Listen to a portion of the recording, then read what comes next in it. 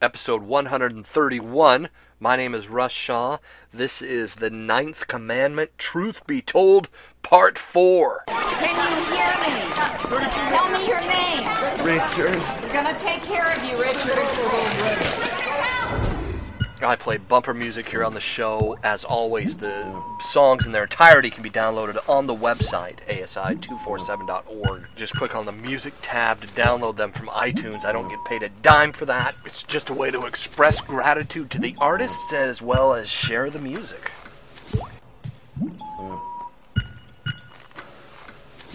I've got to run away. I've got to get away from the pain you drive in the heart of me.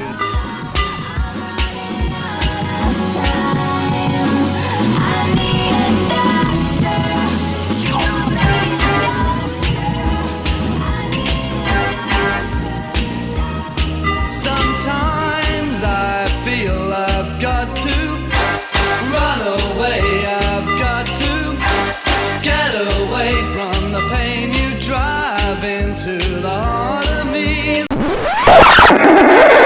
Alright, who's sick of the intro? I know. Alright, I know.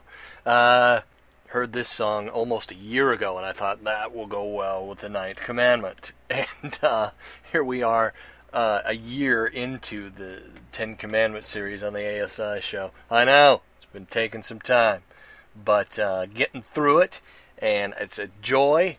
It's been great chatting with you all. It's been awesome receiving your emails and going over some of this stuff with you guys. And man, I'm honored. I'm honored and humbled to speak to all of you all who are listening at this point.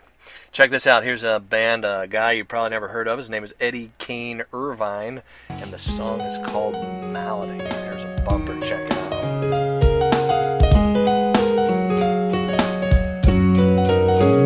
You tell me a tale, I know, a plus a twist or two, a little unbelievable to fit through, and I'd love to believe you, I would.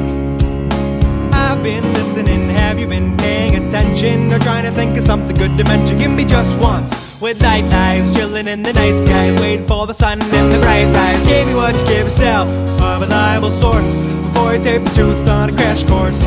What are you going nowhere fast for? It's over in a flash and I'm asking, give me what you give yourself, a reliable source, before you take the truth on a crash course. Spinning lies and reality, memories the melody that's gotten all of us sick. Oh, just stop. Stop indeed. That song's called Malady. That's awesome. Check this out. Here's the definition of malady. Let's see. This is from dictionary.com. Any disorder or disease of the body, especially one that is chronic or deep-seated. Number 2, any undesirable or disordered condition, semicolon, social maladies, semicolon, a malady of the spirit. Origin is from about the 11th century. Middle English malady, Old French equivalent to being sick. It's a French word for having an illness, an ill condition. I love that this artist also uses this for the name of the song and in the context of being a liar, of not being a truth teller. I had this malady for many years, and peeling off the layers and getting down to why, and just the reacting, my quick mind being able to make stuff up and come up with excuses, come up with lies on the fly. Where were you? I was, boom. I mean, I could lie very, very well. It's a way of not dealing with surface feelings, right? Surface issues, surface the things going on, the reaction. What if I tell the truth? Then what will happen? I'd rather control it, tell a lie.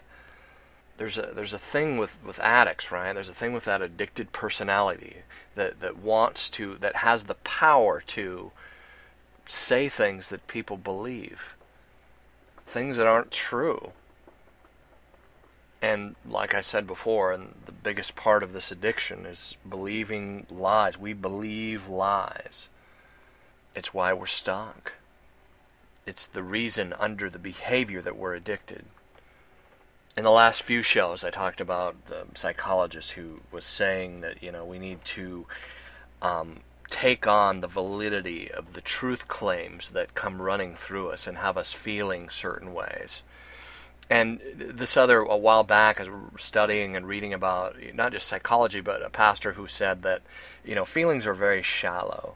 Feelings are a shallow thing. It's like waves on the beach that hit the shore and then come back out, right? And then they hit the shore on another day, another hour, and then they come back out. Emotions and feelings are like that, these like waves on the beach. And it really is a day by day, and things do change over time. The way you feel, I don't know, to use another analogy, it's kind of like putting good soil in the ground to produce a good crop or to produce good fruit. Not being cognitive, not being honest about our emotions, not having other people to bounce our thoughts off of, right? That immune neglect. Explain that as in social psychology, this kind of thought that's fast, cheap, and easy. So what happens if you spend too much time alone? You don't develop a kind of way of relating, an immune system that considers other people in the way you do life, right? I think it's good to be alone, especially for artsy types. You need your alone time to create, time to do what you do, right? But there's also, you need to make time for other people. You need to make time to have people in your life and not lie to them, right?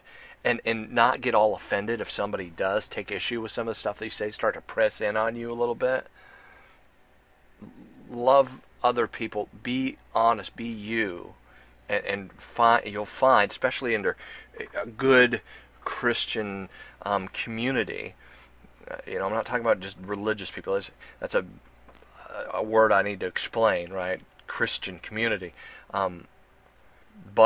Blood-bought believers in Christ that don't think that they're better than everybody else, right? Just to kind of clarify that. That's real Christian community, and you can be you around people. I love that song from the television show Cheers, Don't you want a place to get away? Sometimes you want to go where everybody knows your name, and their troubles are all the same, right? Don't you want to go where people know you at some kind of a heart level? They know who you are, and they accept you. And sadly, kind of like that TV show back in the 80s, you would get more, right? You would get a better, robust, giving, forgiving, grace-oriented kind of community in a bar more than you would a church, sadly, especially back in the 80s. I don't know. It's just I don't know how anybody got saved in the 80s, right? Everybody found Jesus in the 80s, just wrought with religion. And a lot of that, the new Reformation is part of what I believe. And it's really going back to what Martin Luther did, is putting the Bible in our hands and becoming biblically literate, because really, and this is another paradigm shift for a lot of people, the Bible was actually written to dispel a lot of this legalistic religion. It really was. The Catholic Church, part of the Protestant movement, was getting the Bible into people's hands, everyone's hands, and studying it and making it the ultimate authority. Right, making God the ultimate authority, not what some religious guy says or makes up because he feels a certain way, right? And again, this is going to the theology under the psychology of what's true and what's real.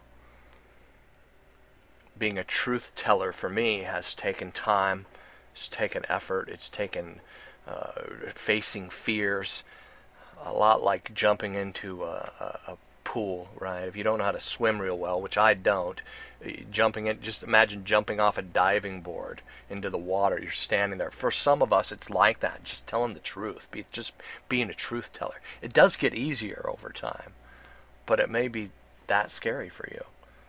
It was for me. I still shudder sometimes just to live in the truth, to not make stuff up, because I'm pretty good at it.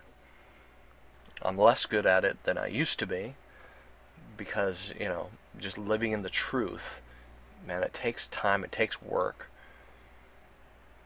and it takes facing sometimes debilitating fear. It's like that doctor analogy I've talked about in the show a lot, right? You go to the doctor, you take off your clothes, you get on the thing, you put on the white robe, and the doctor's going to come. Nobody likes to go to the doctor, right? But it's facing that malady of believing lies, of telling lies, and of living out a lie, right? In the last show, I touched on a little bit of homosexuality and how gay people have been hated on by the church, mainly by moral kind of people. Not just that, but I mean, there's just people that have hated on gay people for a long time, and listen, that is wrong. It's part of why gay culture today is what it is, just because of the hatred that came out of some folks towards other people. And I've done this show for years, and I've had people that wrote in and have had said things like, I'd rather talk about what we agree on than what we disagree on. There's people that have unwanted same-sex attraction issues, and I've had them talk to other folks and sent them to other people. I do understand some of it, but another group of folks that have emailed me are folks who would consider themselves homosexual in their identity, and then they say, I'm stuck in this promiscuous behavior I can't stop. And listen, I'm glad you're listening. I'm glad both camps are listening. The people that judge me are the people that are saying, well, you're condemning homosexuals. Honestly, the Bible's going to talk about sin, and the Bible's going to talk about condemnation. It's going to say that those of us who are in Christ are not condemned, but we still have to deal with our sin, right? Repentance of sin is like that. So listen, it's unwanted same-sex attraction. If you are in there, if you are suffering from that unwanted same-sex attraction, I'm glad you're listening. That is good. That is repentance of sin, according to the scriptures. And listen, if you look at that and you're judging me for saying that, or you're judging scripture for saying that, I'm gonna ask you to take a step back and think about this, because I'm not trying to shame you. I'm not trying to guilt you. I'm not driven by guilt. Guilt was the last thing that helped me in my recovery from this addiction, from this compulsive sexual behavior. Guilt did not help at all. Guilting me, making me feel bad about what I just did, was just more gasoline on the fire of who I thought I was, right? And just staying in that identity of dirty little sinner. No, that did not help me at all. Godly repentance, or as 2 Corinthians 7 says, right? Godly sorrow, godly regret, is building this relationship with God and then wanting to be in relationship with Him, be loving towards Him, wanting to grow in that love towards God, and realizing that I may have disappointed Him. I have disappointed Him. But but He's not disappointed, right? Because that's our Father. He loves us that much. Loving Him is doing the commandments, right? It's loving Him. It's obedience or discipleship. It's pressing in towards Him. It's putting my face towards God and my back to sin. So those of you who struggle with same-sex attraction, and those of you who maybe consider yourself homosexual, and you struggle with the behavior, right? You struggle with this compulsive sexual behavior. You can't be true to your mate or whatever. I'm just going to challenge you that what if the fact that the Bible calls homosexuality in and of itself sin, what if that's the good news? And I know I've talked about that before. But listen, what if your identity being I'm a homosexual or I'm gay, what if that's not true?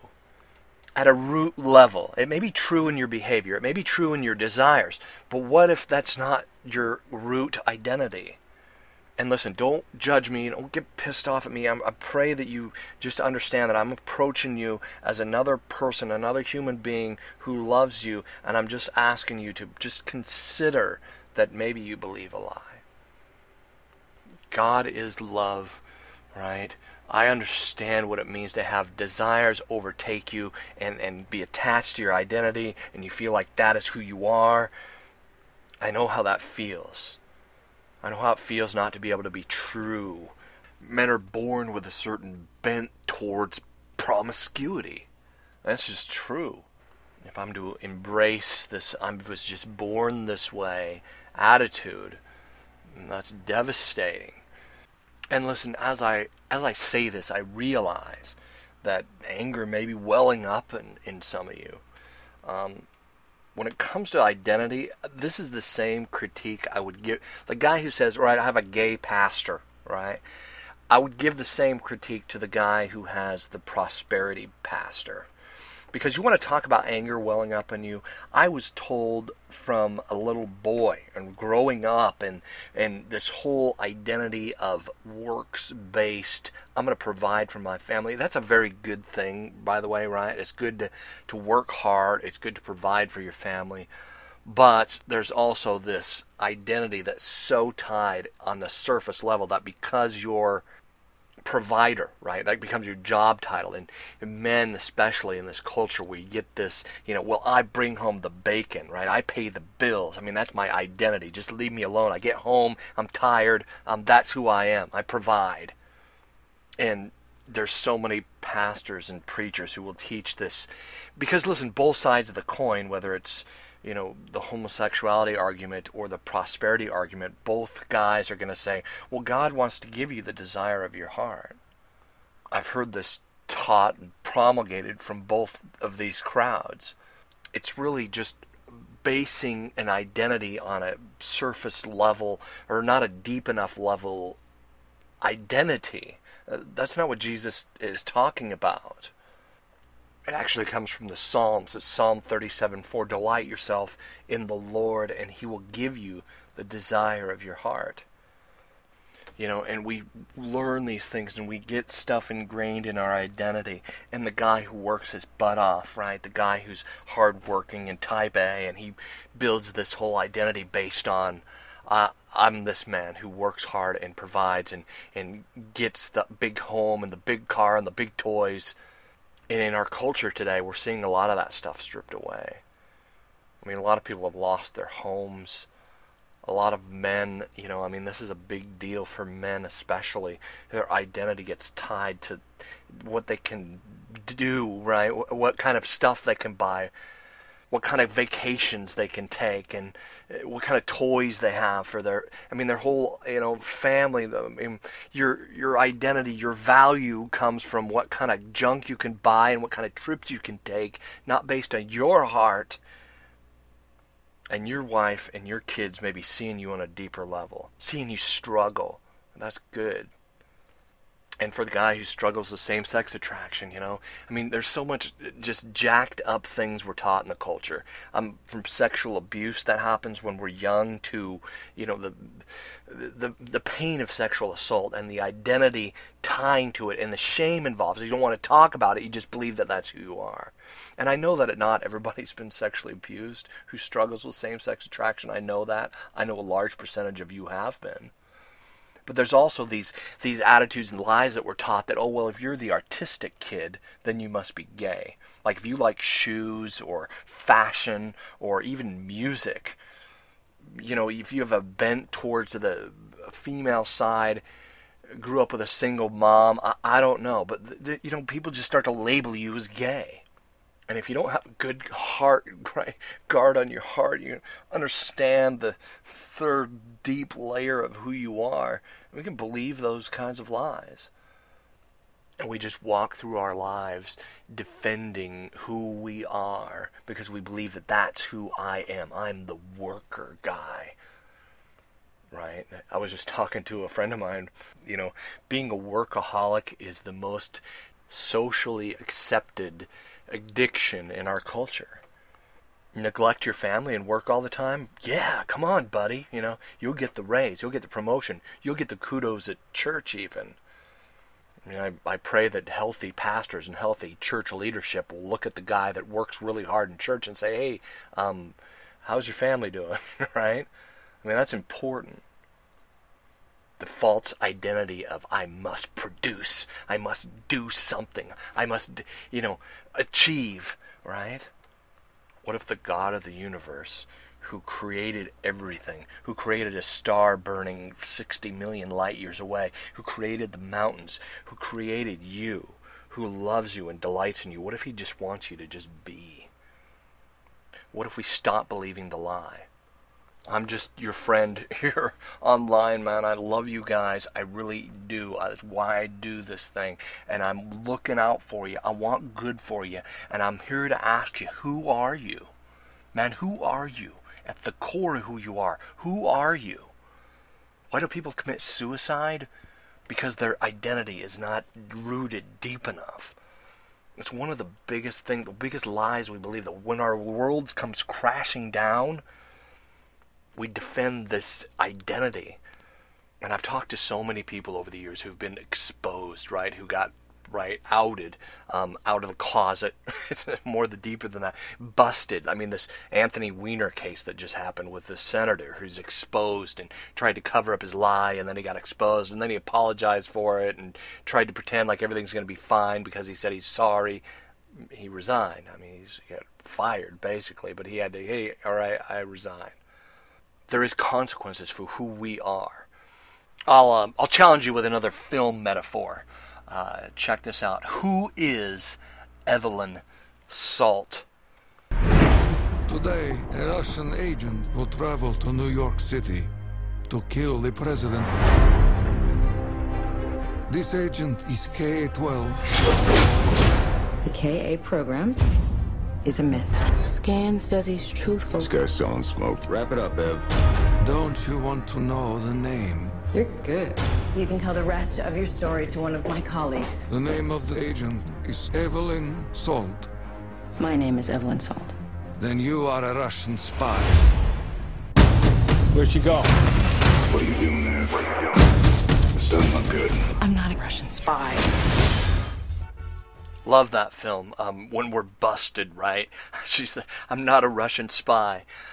Throughout the film, as the film unfolds, as the story unfolds, this person, Evelyn Salt, starts to get exposed, who she is. The whole story starts to follow this person, and the dissidence that is put out there is, who is she? That's the whole film. Director Philip Noyce does a good job of unfolding the story and exposing, showing us this person, and through the course of the film, it's kind of like those different layers, right? Getting to the bottom of who this person is, what they're motivated by, right? Being driven by love, or being driven by the lies that she believed growing up, very, very deeply ingrained lies that were put into her as a little girl, as a young kid, right? Shoved into, we start to see these things, and as the story unfolds, what is she going to be driven by? That's the major question that's in this film. I don't want to give it away for you if you haven't seen it. It's a kind of a spy movie, right? It's what I like about it. It's rated PG-13. And what I really enjoyed about the film is the dissidence it also creates in the human heart. If we really look at the film and look at the plot and the storyline and put it against our lives, what are we defined by? What is morality or ethics? Another part of this film that I enjoyed is the way that, she's going through these things, and the part of the Christian theology being delayed sanctification. As we're pressing on towards the goal, as we're trying to understand God, as we're trying to build that relationship with Jesus, and through me and my story, I struggled. There was failures. There was times where, challenging what I'm about, right? The stuff I had to move through, situations I had to go through to figure out and discover what I was actually driven by. Some very familiar themes in this film, and that's why I enjoyed it. Who are you? It challenges those labels that we stick on ourselves, like straight, gay, hard worker, your job title, white, black, middle class, upper middle. What if these labels just don't go deep enough to define who we really are? And what if some of those labels that we think are deep are a lie as well? Maybe it's all the sushi says she is. Maybe it's your department. Mine is catching her so we can find out. It can make you crazy if you don't realize that there's two sides to this war, right? The side that's trying to catch you in the lie. The side that has you analyzing the things that come out of you and it's saying, is that really who you are? If we don't realize that there is truth on one hand and lies on the other, man, it just makes life real foggy. And listen, I've heard people say for years, you need to leave the past in the past and move on to the future. And yeah, I agree. But we also have to address those voices that come from the past that start to define who we are. Voices that challenge our very identity. I had somebody that I trusted that would say, you got to look out for number one, right? Is that true? Is that a voice that you should listen to? This person saying, you know what, look out for number one, because you're the only one, ultimately, that's going to take care of you. Is that a voice to listen to? Is that true? No, that's narcissism. It's distrust. But it's one of those defining kind of so-called truths that we can attach to our identity. Deeper, darker, I was told at a very young age, growing up, very impressionable. You want to talk about tainted love. The voice of my abuser telling me who I am. Gross shit this guy would tell me. I know how bad you want my dick in your mouth. I know how bad you want your hard little penis stroked, you sick little freak. I know you. I'll give you proper acceptance, right? I know your dirty little secret. I accept you, even though you're a sick little freak, this guy would tell me. He was very good at keeping me quiet. I'll show you belonging. I'll give you your dignity by the fact that I accept you, and if everybody else knew who you really are, they wouldn't accept you. Sick things this guy told me. Sick things that replayed over and over again in my mind, defining who I was. Took me years to dig in that deep and find out my real self-image, right? Who I really am, despite the lies I was taught. And I really want to stir up that dissidence in your heart. I really want you to press into God and to really ask these kinds of questions. And just like the spy movie genre, man, you're going to have to be stronger. You're going to have to be a little stronger in pressing in to who you are. Don't get lazy. Check this out. This is Hebrews 2, verse 1. We must pay the most careful attention, therefore, to what we have heard, so that we do not drift away. Verse 2, for since the message spoken through the angels was blinding, and every violation and disobedience received its just punishment, how shall we escape if we ignore how great a salvation? This salvation, which was first announced by the Lord, was confirmed to us by those who heard him. That the message of the gospel colliding with who we are, And for me, it was waking up, not letting myself just drift right into just comfort is this horrible thing in our way, right? A mountain in the way of recovery, of real life. Pressing in and understanding and asking and revealing and having God show us and help us and guide us towards who we're going to be. Because tomorrow isn't written yet, right? It's an empty page. Yesterday is gone. Yesterday is in the delete, right, can. Never to be retrieved again. Tomorrow is out there. Who you're going to be tomorrow is the message that this film creates, and that I want to stir up in your heart right now. And being a little stronger is pressing in to not stay adrift and to really see and be shown what you have received as the gift of salvation. And who are you? And what does it mean to be driven by love? I'm going to leave you with a song by a band called Love Like Gravity. I love this band. My name is Russ Shaw. Again, my contact information is on the website, asi247.org. Quickest way to get a hold of me, get in touch with me if you choose to do that. I encourage you to do that. It's Russ at asi247.org if you have any questions.